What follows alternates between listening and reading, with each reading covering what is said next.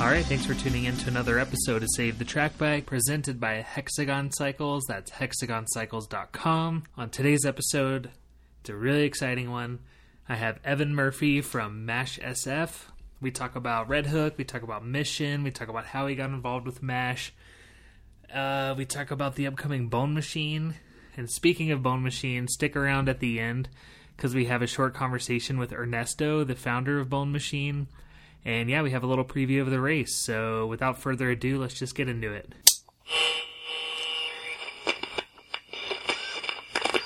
I'm Evan Murphy. And the most relevant thing to this podcast is I race track bikes for MASH SF. Only really fixed gear criterions. I don't really do the Alicat thing anymore, but yeah. So how did you get into... Yeah, go ahead, sorry. No, you're good. So how did you get into cycling? What's your history with that? Yeah, I think it's important to know that my brother and Walton Brush, my brother's Kyle Murphy, and Walton Brush, who most people probably know also from MASH, we all went to high school together in Portland, Oregon. And my brother's younger than me. And him and Walton, started racing bikes in Portland, like Alley Cats, at the Velodrome, at Alpenrose, Mount Tabor series, on road bikes. And I was in college and I was really inspired. So that's when I started racing. But when I was in high school, the track bike kind of craze had just hit Portland, and I think I begged my parents for a Bianchi Pista one Christmas. So I had been kind of riding bikes, but racing for me really started in college. I was in art school on the East Coast, and I started racing collegiate road racing, and then actually, before that, I would do Alley Cats in Providence, Rhode Island, which is kind of this small city, but it had a really healthy Alley Cat scene, actually. Couple pretty key players kind of got me into it. Donnie Green, and this other guy, what's his name? Oh man, it's a long time ago now, but Donnie Green really stands out in my mind. He kind of got me introduced to the scene, and we were racing Alley Cats. Anyways, that was a long-winded way to say the big motivator was Kyle and Walton, and then it just snowballs.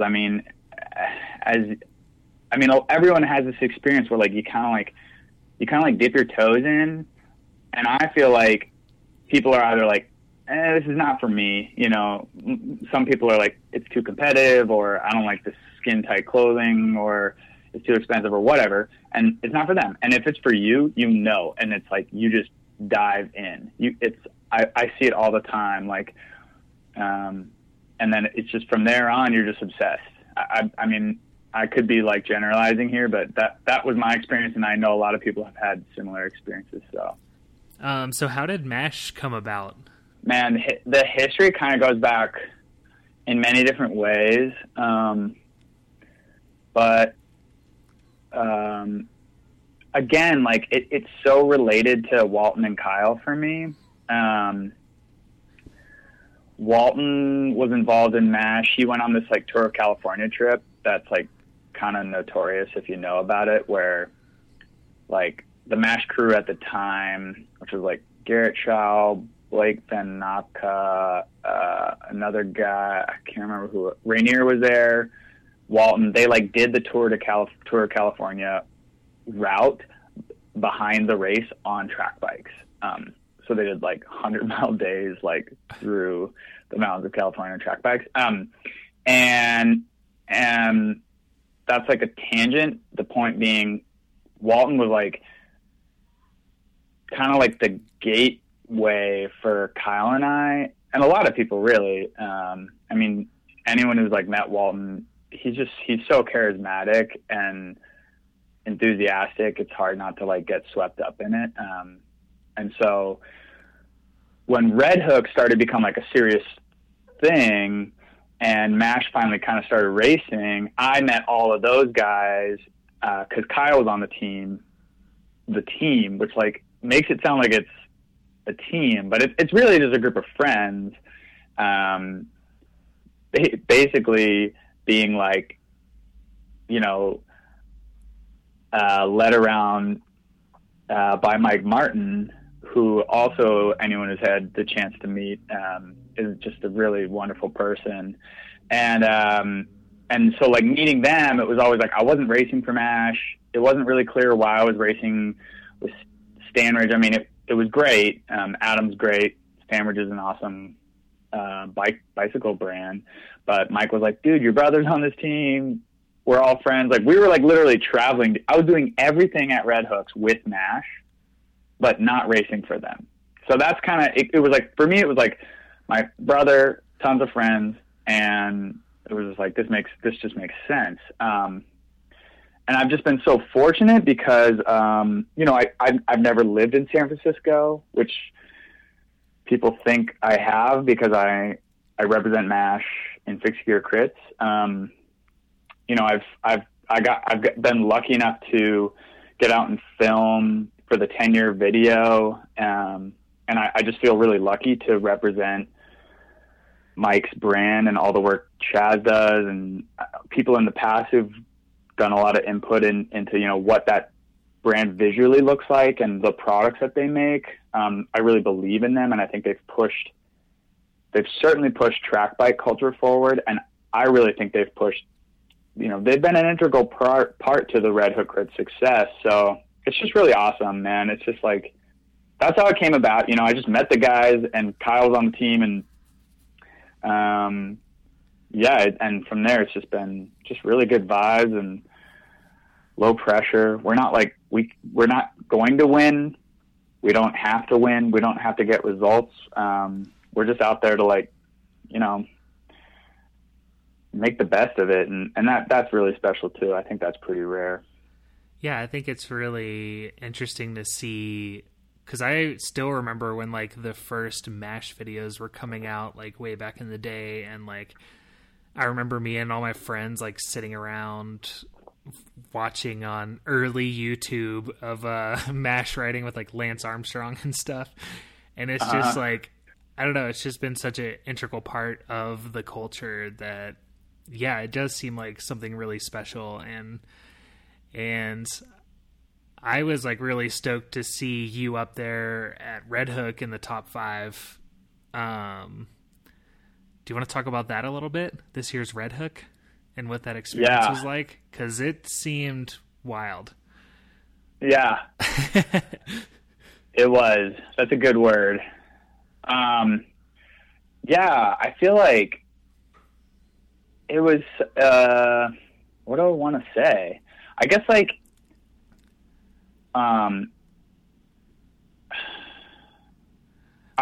it rained. That's the sentence. It rained right at the end. And that changed the dynamic of the racing 180 degrees. And anyone who has participated in Red Hook Crit long enough, raced in the edition, I want to say, was it like 2014 or something, when it rained like the whole day in Brooklyn. I bet like anyone who did that race can tell you like that's the day I learned how to ride a track bike in the rain.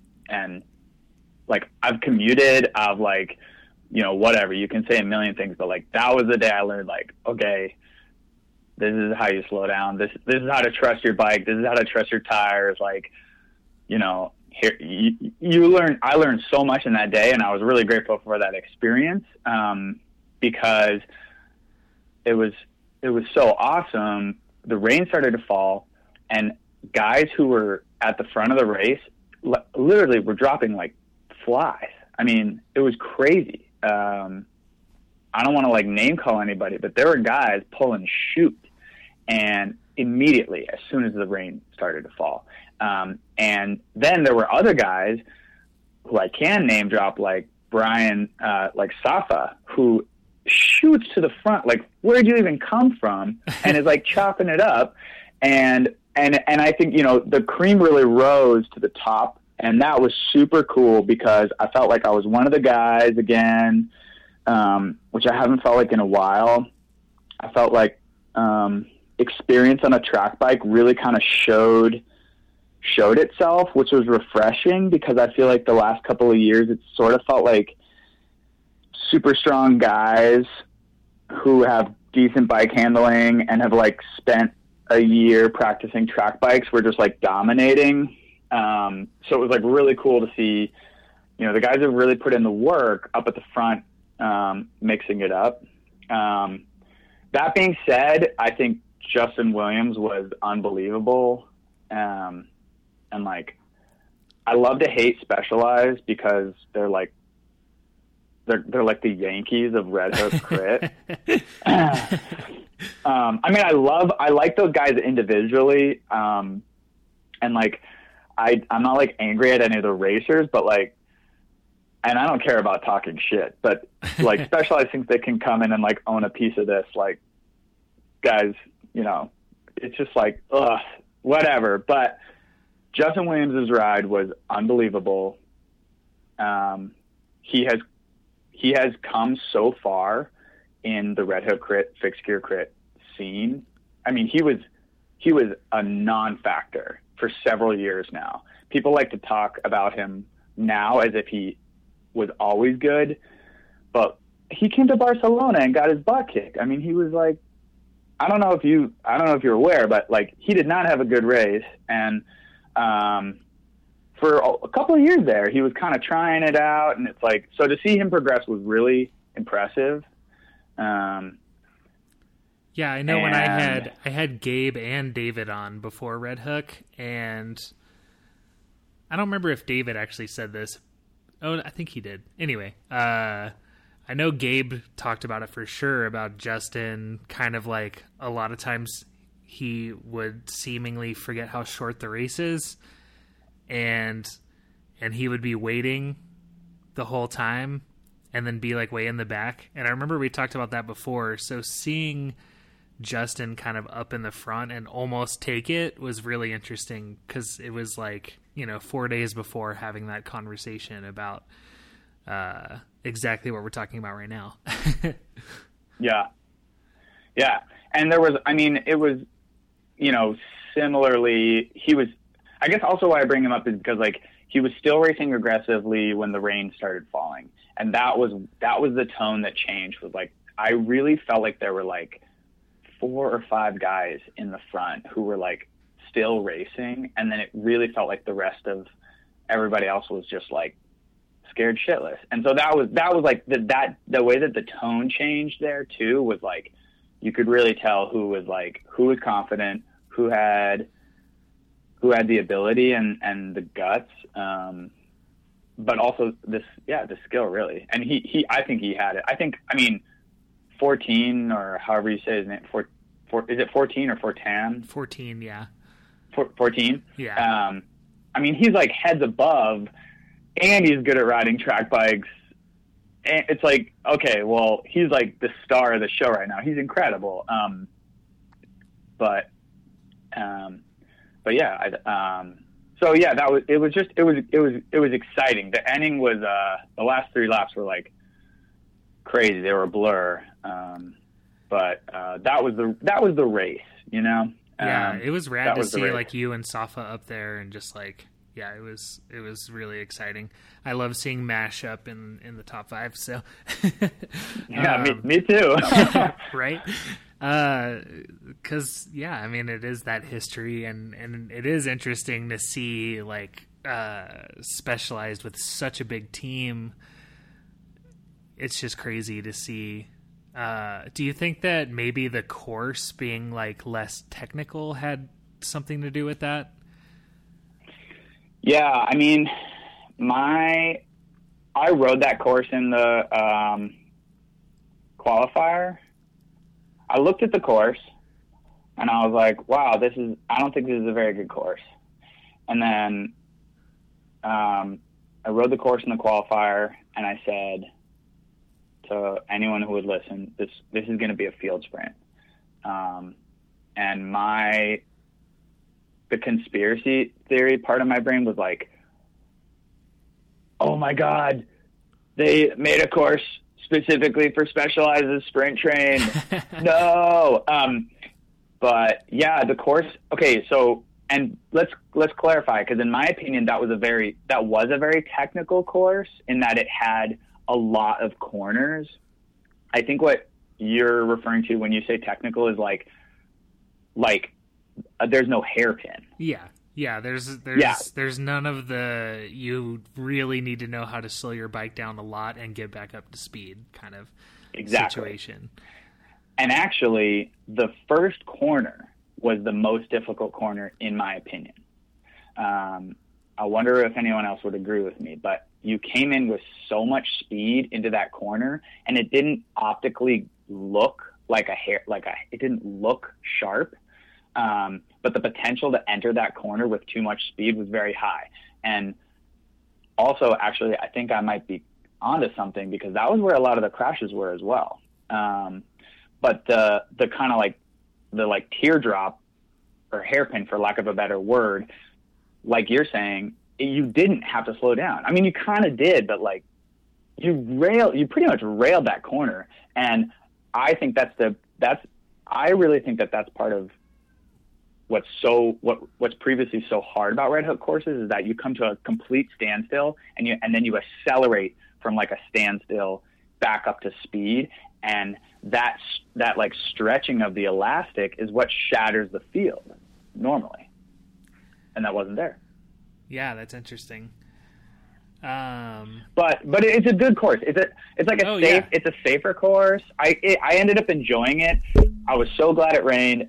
But yeah, it was kind of like, oh, it's a really easy course to control. One of the things was you did first corner, and basically upon the exit of first corner, it wasn't obvious as a spectator, but you were basically recovering from that corner all through the S turns until you exited back onto the long straightaway. So that whole section, there was basically no power output, because it was such tight corners and they were all back to back. You really weren't going hard through there. So even if you got a gap of 6 seconds or something and you're going berserk, you can't really go that fast through that section. And I think that also kind of contributed to keeping the fields more or less together. So it's an interesting course, but yeah. Yeah, it's always fun to get the perspective from the people that were actually there, because I was basically just sitting at home watching on Instagram. So you can only surmise so much information from that. So it's really good. It's really cool to get your perspective. But what is your history with Red Hook? How many have you done now, or when was your first one? So I'm gonna get the years wrong. That's cool. I'm terrible with years and stuff, so. Okay, cool. So the first 3 times Red Hook Crit happened, it was on city streets in Brooklyn. Yeah. And then the 4th year, it moved into the now iconic terminal. So the last year it was on the streets was the 3rd year it happened. Right? I'm getting this right, aren't I? I hope I'm getting this right. I think so. Yeah. It sounds that right. Was the first. Yeah. If anybody listening knows, just email me. Well, the only thing I'm thinking is maybe it was 4 years on city streets and then it moved over to the terminal. But either way, I did the last one that was still on city streets. Okay. And that was my first Red Hook. And I hadn't even done...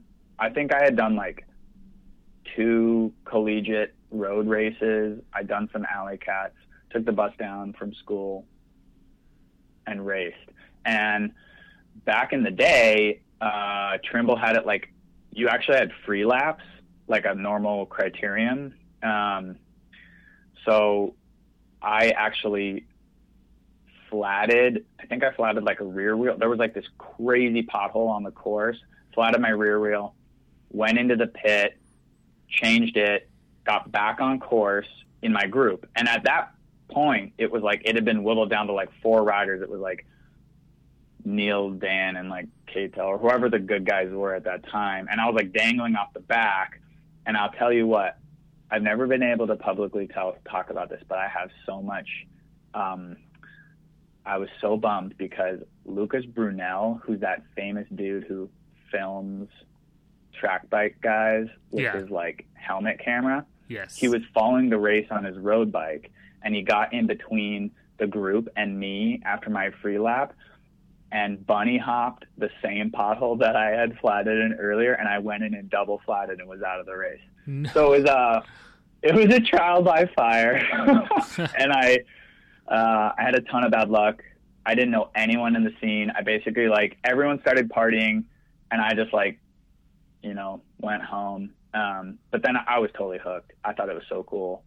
Came the next year, broke a chain, and then the following year, so I broke a chain the next year. I was racing for, like, the local team I was racing for in New York City. And then following year, broke a chain. So nothing to speak of. Still, no one gives a fuck. And then the next year, like, nothing broke, and I think I got third or second. I think I got third behind like Rainier and Dan, and then man, I can't really keep a track, but that feels right. And then that's when Trimble was like, you got to go to Milan, and Stanridge was like, hey, let me send you a bike. And then that's when kind of like I started getting supported, and it was like, oh, this is rad. I'm gonna do these events as long as I can. And actually, I took a break from it for a little while when I was road racing professionally. But yeah, it's the 11th year. I think I've done,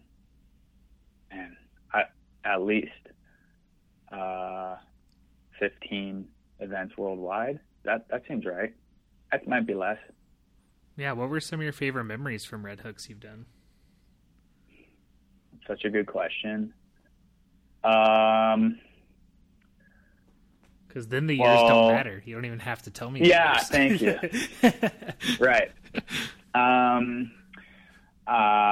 It's kind of been mentioned a lot, but the first year I did Milan, I crashed Neil Bezdek out the first lap, and he was like, at that time, he was like the king of Red Hook, and definitely I should not have done that. It was a total noob move, rookie mistake. And then my bike was okay. His was messed up. I got back, jumped up on my bike, got back in the race, and then I won the race. That's the only Red Hook I've actually ever won. And that was really awesome. I had a lot of good luck. That stands out big time. And Neil's become a good friend, and has really helped me in my bike racing career. And he introduced me to my girlfriend, and so it's all good. But that's a big cherished memory, often told story. And then I think another thing that stands out was Barcelona. Who knows what year? I wasn't yet on MASH, and Kyle got on the podium, and I got on the podium. And that was when Dave Trimble was doing 5 people on the podium at once. He's now moved it to 3, which I really support. Dave, if you're listening, I think that was a good move, back to 3. But nonetheless, it was so fun to stand up there with my brother. That was a really special moment. And another, let's see, what other, there's like these tiny little vignettes, like the first time Stefan the Fish, most people know him as Fish. The first time he like really came and like smashed a Red Hook in Brooklyn, I remember being so flabbergasted at how aggressive he was racing. I told Trimble he should be like kicked out of the race. I thought he was like irresponsible. He almost killed me. And like, I've since learned that like he was just like throwing an elbow, you know, like, and I've since learned like what he was doing was like fair game from his world. That's like a funny moment when I think back. Another one is, I think, I mean, like, yeah, I mean, there's all these amazing friend moments, all these people I've met, all of these like incredible experiences I've had just like in these foreign cities and in New York City. But like to keep it in racing, I'd say like another one is, the year Red Hook Crit was rain soaked. That was otherworldly, just so much anxiety.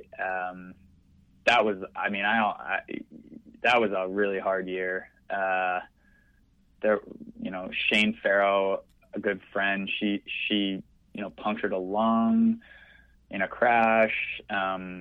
This random French guy came and schooled us all. You know, you couldn't see the whole race. You basically just were like, you couldn't wear glasses. I couldn't wear glasses. So it was just kind of like, you couldn't get a draft because you were always like riding a little bit off the wheel. So you weren't getting like smashed in the face with rain. You know what was a cool experience was one year, last year, when I did Barcelona, I qualified for Super Pole, and that doesn't happen anymore. It was kind of dumb, and it's a good thing it doesn't happen, but that was a cool experience. It was really weird, and it was unique because the crowd was like so ready for the race. It happens like it would happen like right before the women's race or something like this. And it was like 10 people doing an individual time trial once around the course. And it was a cool experience. It was a lot of anxiety. I didn't do well, but it was really cool. That was really fun. That stands out. Yeah, man, there's so many, I mean, each race you can think of something cool. No, for sure. What races outside of Red Hook have you done, and as far as like fixed gear crits, and what are some of the highlights of those events as well, or just highlighting the event in general? Mm-hmm. Yeah. Well, this year was my first year doing Mission Crit, and I loved it. And anyone who wants to do fixed gear crits should definitely attend. I think it's great. It's a premier fixed gear event, and the crowds are amazing, and the course is extraordinarily difficult. Honestly, I have not taken part in many other fixed gear crits besides Red Hook Crit. I mean, it really, when it was 4 events a year, or 3 events a year, it soaked up. It was enough pressure and preparation to just do those, for me at least, especially with road racing and cyclocross on top of it. But yeah, we've got a weekly fixed gear crit series, believe it or not, in Portland. That's really fun. It's usually like 10 of us line up. Most of them are track racers. It's on a motor, you know, like a car racing track. So yeah, I gotta say, for me, it's really been Red Hook, and I think everybody owes Dave a real thank you for like providing that platform, because it was enough for me. Yeah, let's talk a little bit about Mission Crit a little more. Cool. Yeah, that race, I watched the live stream of that one, and it just seemed flat out from the gun. And I would love to get your perspective on how that race was and your experience at it. And I'm looking at the results right now because I forgot where you were, and you're at 5th place. So top 5 again. So yeah, let's talk a little bit about that race. Yeah. So, I mean, again, like anybody listening out there if I get this wrong, I'm sorry, but I believe that the race started like in a parking lot, and then it like moved out onto the city streets, and I to the best of my knowledge, the course hasn't really changed, but I could be totally wrong. No, you're right, because I was talking to James, and since they're actually closing off streets, it's really hard for them to change the course up. Cool. Yeah. Cool. Okay, great. So, to that end, it's to me, the race it's still on city streets, which Red Hook in the U.S. is not. In Milan, it's on city streets. In Barcelona, it's not. And I don't know about London because I've never done London. But yeah, it's on city streets. It's like open to the public. It's extraordinarily gritty because it's on city streets. And then it's got two hairpins, one after the other. And then it's got like a downhill chicane that I found very, very challenging. And then it's got this drag strip section that goes into the last corner of the race. And the last corner of the race is like a hairpin. It's a large hairpin, but it's definitely a hairpin. And there's a huge straightaway going into it. And so the race happens on this straightaway. And it's very exciting because it's also the darkest part of the course. I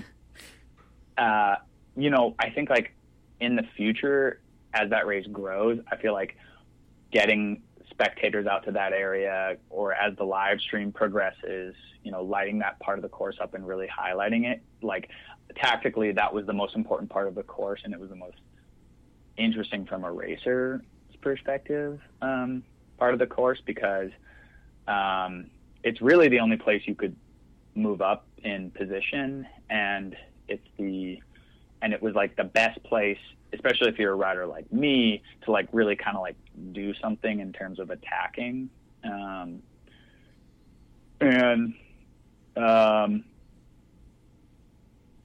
Yeah, the race this year was really frustrating. Specialized brought everybody but Alex Briggs, and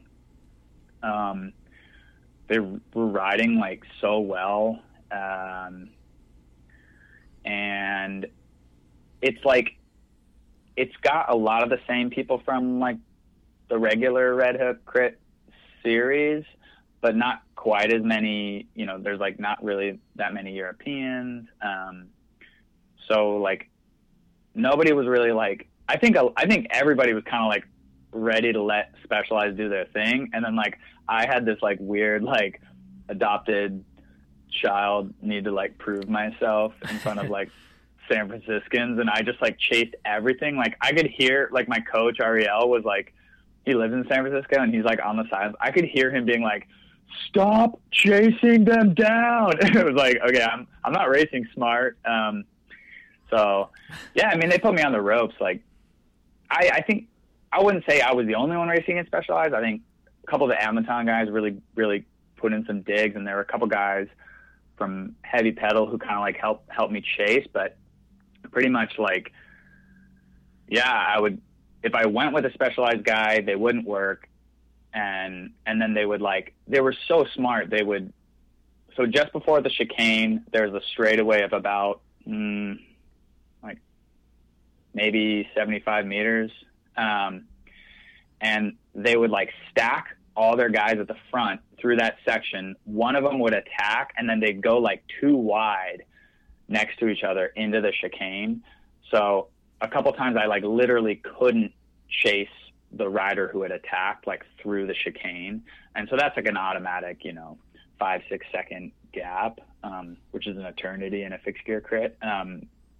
So like stuff like that, where it was just like, they were using their numbers against everybody. They were racing super smart. Their guys are really strong. So I was frustrated, but then I realized like, wait, that's cool. I'm just going to chase him down. I'm going to chase him down all night. I'll be on the front all night. That's fine. Like who cares? And I'll still sprint at the end. I think it would have been cool if I'd gotten better than fifth, but yeah, it was It was a definite. I think I was like, wow, oh, that's what, you know, I was getting kind of like bummed. I was like, oh, that's what Red Hook's going to be like. And I was like, no, wait, we're going to go to Red Hook. There's going to be a bunch of these crazy psycho Europeans. It's going to be a different race. And it was, thankfully. But yeah, they controlled the race. And that really, as far as racing goes, that really defined it for me, was like feeling like I want to get away with one of these specialized guys. It's not really happening. No one else was really going to chase, so I was chasing and then like countering my chase, and it was just like I was being dumb. I was not racing smart, but all things considered, like, had a great experience, and it was cool that James did a 5-person podium because I got to spray champagne on all of those guys. And it was just fun, man. Like, anybody who's got a chance to go to that race, I'd really recommend it, because it just feels like a street party. And even if you didn't race, you just have a blast. There's like good food all over the place. It's just a fun vibe. I mean, it's just great. It's a party. So what are your plans next? Like, what races are you planning on doing next? Yeah, in terms of fixed gear crits, I'm going to be doing Bone Machine crit. It's here in Portland. I live in Portland now. Portland, I think a lot of people see it as a bit of a epicenter for some of the fixed gear. At least back in the day, the kind of messenger fixed gear growth, some of it came from here. So it's cool that there's, you know, now a race kind of sinking its teeth into the scene, and so that's for fixed gear racing. That's kind of the next one on deck. I'm hoping that you know, the U.S. calendar is kind of not super saturated in terms of fixed gear crit events. So I'm hoping we can get some people out here. And then other than that, I got some road races on deck. I'll race some cross later in the fall, but at least coming up soon, that's July 8th is Bone Machine crit. So that's kind of my next track bike target. Let's talk about the bike that you're riding now, because you have that. Oh yeah, you have that new MASH track bike that's about to drop. Yeah, that bike is sick. I mean, it's so interesting, you know, when you really know the history of what MASH has done with bike design. You know, I think a lot of people think that it was Cinelli MASH, but really it was MASH Cinelli. You know, all the geometries, all the tube selection, everything came from Chaz, Mike, Walton. You know, all the rider input on how aggressive they were going to make the parallax. You know, all of that came from these guys in San Francisco. And I think if you understand that, you know, it kind of makes sense, like where, you know, the new bike, I mean, I haven't ridden the MASH work frame yet, the steel frame, but this aluminum bike is like a true racing bike, and it takes a lot of the work that Chaz and Walton did on the parallax, and it just improves it. It's slight improvements to the geometry. It's definitely, in my opinion, it's easier to ride. I mean, I don't know how many geometry nerds are going to listen to the podcast, but it's just a little bit slacker head rake, and I think the wheelbase is a little bit longer. But then the major kind of tech improvement is that the frame is like, I don't know how much lighter, but it's significantly lighter. It's a different tube. It's a custom tube set. It's way stiffer. And then the fork is like a custom fork. Pretty sure Al Nelson designed the fork shape. And then that's a full carbon fork. So, you know, you can see a lot of full carbon forks, like, you can buy one from Envy and put it on your steel bike, but you know, this one's like made from scratch, which is really unique. And I think the bike, so as far as like a racer, I'm ecstatic. It's better in every way. And then I think what's probably my favorite thing about it as like a bike nerd is that, you know, like MASH has really kind of stuck with this aesthetic of like, this is like a tool for riding in the city as fast as you can. And it's like a simple tool that you can like take around the world and race. So like, I really appreciate that it's like, it's got like a more kind of like classic look as far as like the tube shapes go. I feel like the trend right now is to build these like gigantic down tube kind of road bike knockoff kind of looking things, or time trial bike kind of things. And it's like, yeah, it's cool your bike looks like a motorcycle, but like, you know, I dig that the MASH bike is a little more classy, and I think it'll really kind of, you know, like that's an aesthetic you can ride for a couple of years and not, you know, not feel self-conscious when you're like in your 40s, you know, riding your kids to the park. So, yeah, I think it looks great. And the graphics Al did, they're like have you seen the bike? It's like, it's called Gamma. It's like, I just think it's great. It's like, yeah, gray on black. It's just like, I can't get enough of it. But yeah, it's great. I think, it's not like a giant leap forward, but you know, like I said at the beginning of this rant, if you understand the input MASH made into the Parallax, which was 100% MASH, and you understand how many times that geometry and style of bike has been ripped off, then you understand this is like a further progression of that project by those guys. You know, I have no input on the geometry. I couldn't even tell you how to change it to make it better. I'm really lucky that Walton, Chaz, and Mike are so good at that. But yeah, you know, I think seeing it as like a progression from MASH, it's exciting that it's like, it's only getting better.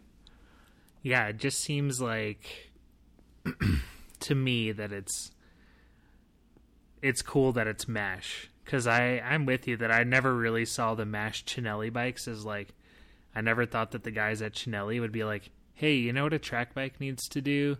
It needs to be able to fit giant tires. And and so people can do track low cross, you know? Right. And stuff like that. Yeah, I just think that's funny. But so what are you listening to while you're training right now? Man, that's a good question. I listen to like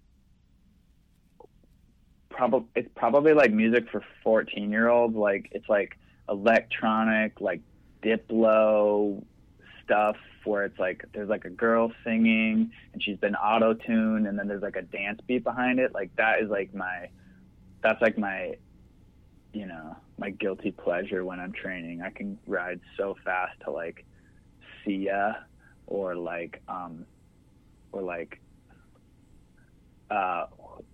I honestly don't know the names of these people, but like I think you know what I'm talking about. Like, yeah. It's embarrassing to say, but yeah, like hype dance music for 14-year-olds. That's my jam for training. Yeah. I listen to better music when I'm not training, but when I'm training, man, I can't get enough of that stuff. For sure. Cool. So I think this is a good place to end it. Is there anything else you want to say before we head out? Yeah, man. Thanks for getting the podcast going and like keeping people informed and giving us weirdos a voice, and keep doing what you're doing, man. They're really fun to listen to, and it's important work you're doing. So keep it up, man. Cool. I appreciate that. Thank you so much for taking the time to do this. And where can people find you on the interwebs? Well, if it's Red Hook season and I've done my work right, then mashsf.com. Michael usually posts some words I've written or some photos. And then if you're on Instagram, my Instagram, a lot of people don't know, it's RUALRITE, and it's Are You All Right? It's not rural or rural. It's Are You All Right? So you can find me at Are You All Right? That's awesome. Thanks. And I don't have a website. I don't have a website or anything. I got no personal brand. Sorry to say, I missed that boat, but I love putting stuff on Instagram. So yeah, I think that Instagram has been like an amazing tool for this podcast. Yeah, and an amazing tool for small communities. It's beautiful. It's still one of the more beautiful places on the internet. Fortunately, I love it, but it's also addictive. So I try to take breaks. But yeah, I think it's awesome. Yeah, I just did that over the weekend. But cool, Evan. Good, thank you so much for doing this. I appreciate it. Yeah. Thanks for having me on, Josh.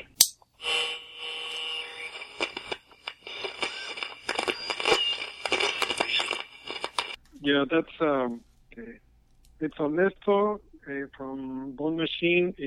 I'm the organizer and founder of Bone Machine. Nice. So tell me how Bone Machine came together and the history of the race and how you got involved. Okay, well, I think everything started when I started working with liter bikes, and I got hooked on the fixed gear racing scene, if you can say it like that. And Patrick from Pedal Consumption, that's the one that he put me in contact with leaders. So I started working with them and realized that it was kind of like a small world. Everybody knew everybody, or you knew someone that was into racing crits.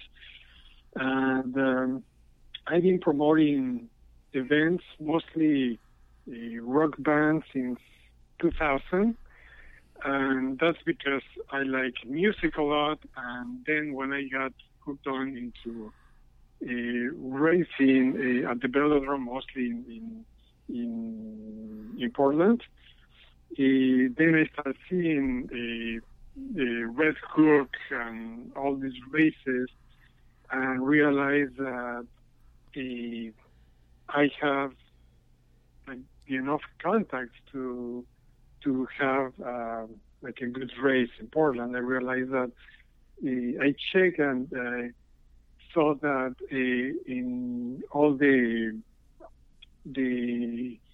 West Coast, the closest race to Portland was in San Francisco, which was Mission Creek. So there was no races in Oregon, in Washington, or even in Canada. And yeah, that's when I thought about, like, why not organize a crit here in Portland, and that's what gave me the idea. Yeah, so the last one was in 2016, correct? Yeah, that was the first one, and yeah, the last one, we didn't do anything on 2017, but we partnered with Clive, who helped, they're helping a lot to bring promotion and a lot of know-how. Yeah, that's we're bringing back the race in this year. Nice. What are some your favorite stories from the day from 2016? I guess, my first would be Addison Sawada not tying up his rear wheel and crossing the line in qualifications running, and he started last and he won the race. I think that's was my favorite story, or probably most of people that attended to One Machine. That was pretty cool. Yeah, so he ended up running. You said? Yeah, he crossed man. the line. He crossed the line on the qualifications because he forgot to tighten the rear wheel, Oh no. and the rear wheel slipped on, and he crossed the line running with the bike on his shoulder, and for that reason he started last, but won the race. Dang. It was really cool. That's crazy. Yeah, so talk a little bit about what 2018 looks like and what like the course looks like and what people can expect. Safa has a lot of expertise. Yes, everybody knows in racing and also promoting races. So he's doing little changes on the course, differently of the 2016 course. It's going to be pretty technical, but there's like some changes. It's going to be pretty much the same, but we're making some changes. That's for the course and for the whole event this year. That's why we waited one more year, because we saw the potential of this race and not having creeds in all the northwest area of the United States. So this year we're doing more some sort of like a festival, and we're focusing a lot on the experience from all the attendees and racers. So this year we're gonna have two bands playing live. We're gonna have a bike polo championship there, so people can see them.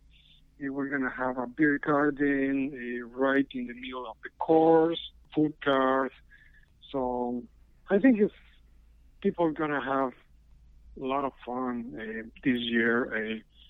Racers, and this is gonna be kind of like a huge party. That's what we want to bring to people. Yeah, so I know that registration just opened, but I've been hearing rumors that like maybe Team Stanridge is going to be there, State Bicycles, like Addison and them are coming back. Have you heard any like confirmation on who's going to be racing yet? There's rumors, and we've been announcing riders, and but seems like Aventon team is most of the team is coming. Veronica Bollock is coming. Jeremy Santucci and some other riders.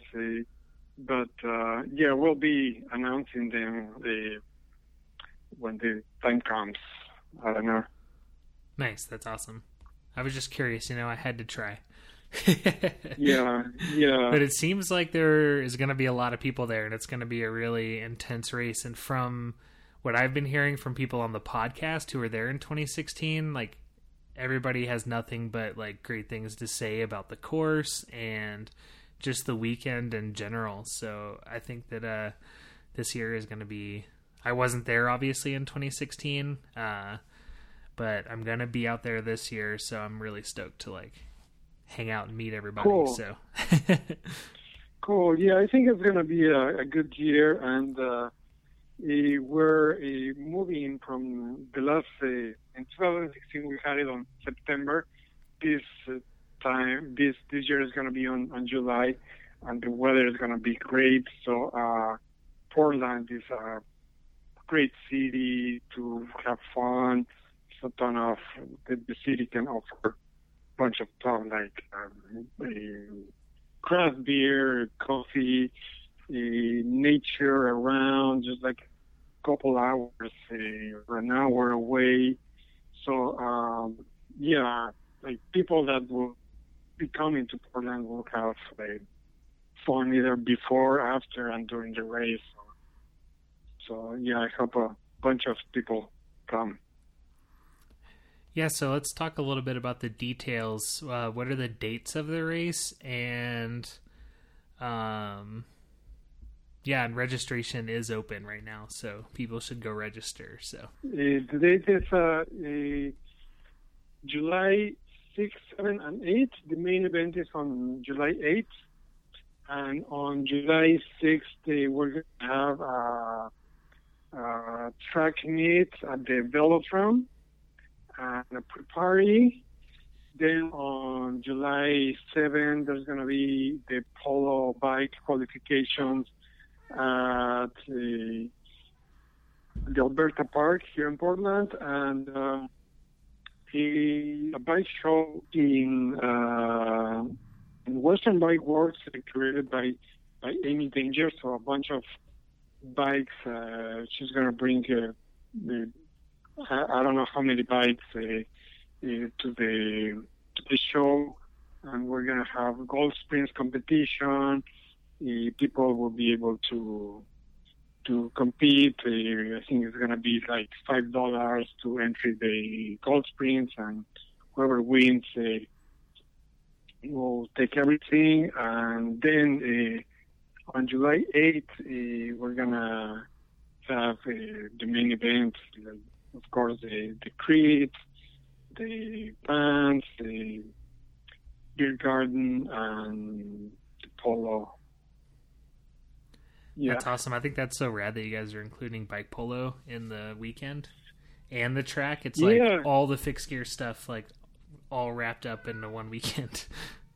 Yeah, and I don't know, it's like people will go there and, like attendees will go there and will be able to see music and the polo, and the racers will be able to also see the bands. And so, yeah, it's going to be like a huge party. That's awesome. Is there anything else you wanted to add? If people come, just expect to have a really, really great time here. And if they're planning to come, try to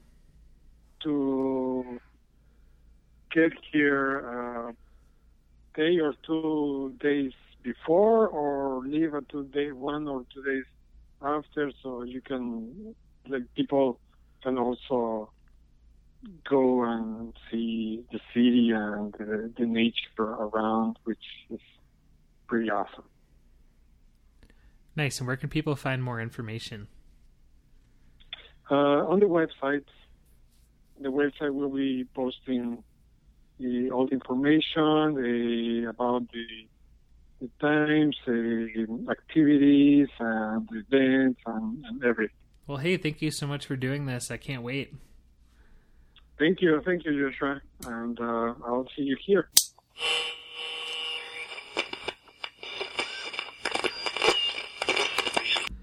All right, that does it for another episode of Save the Track Bike. Thank you so much for tuning in. Thanks for supporting the podcast.